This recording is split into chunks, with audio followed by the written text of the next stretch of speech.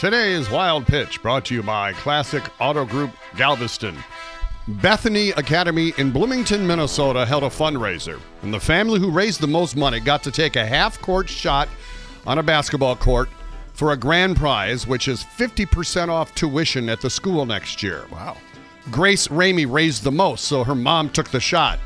She didn't make it to the basket, but like a Christmas miracle, she missed so badly, the ball landed short, then bounced high into the air and into the basket. Oh. Listen as she thinks she misses it and then realizes it went in. Whoa!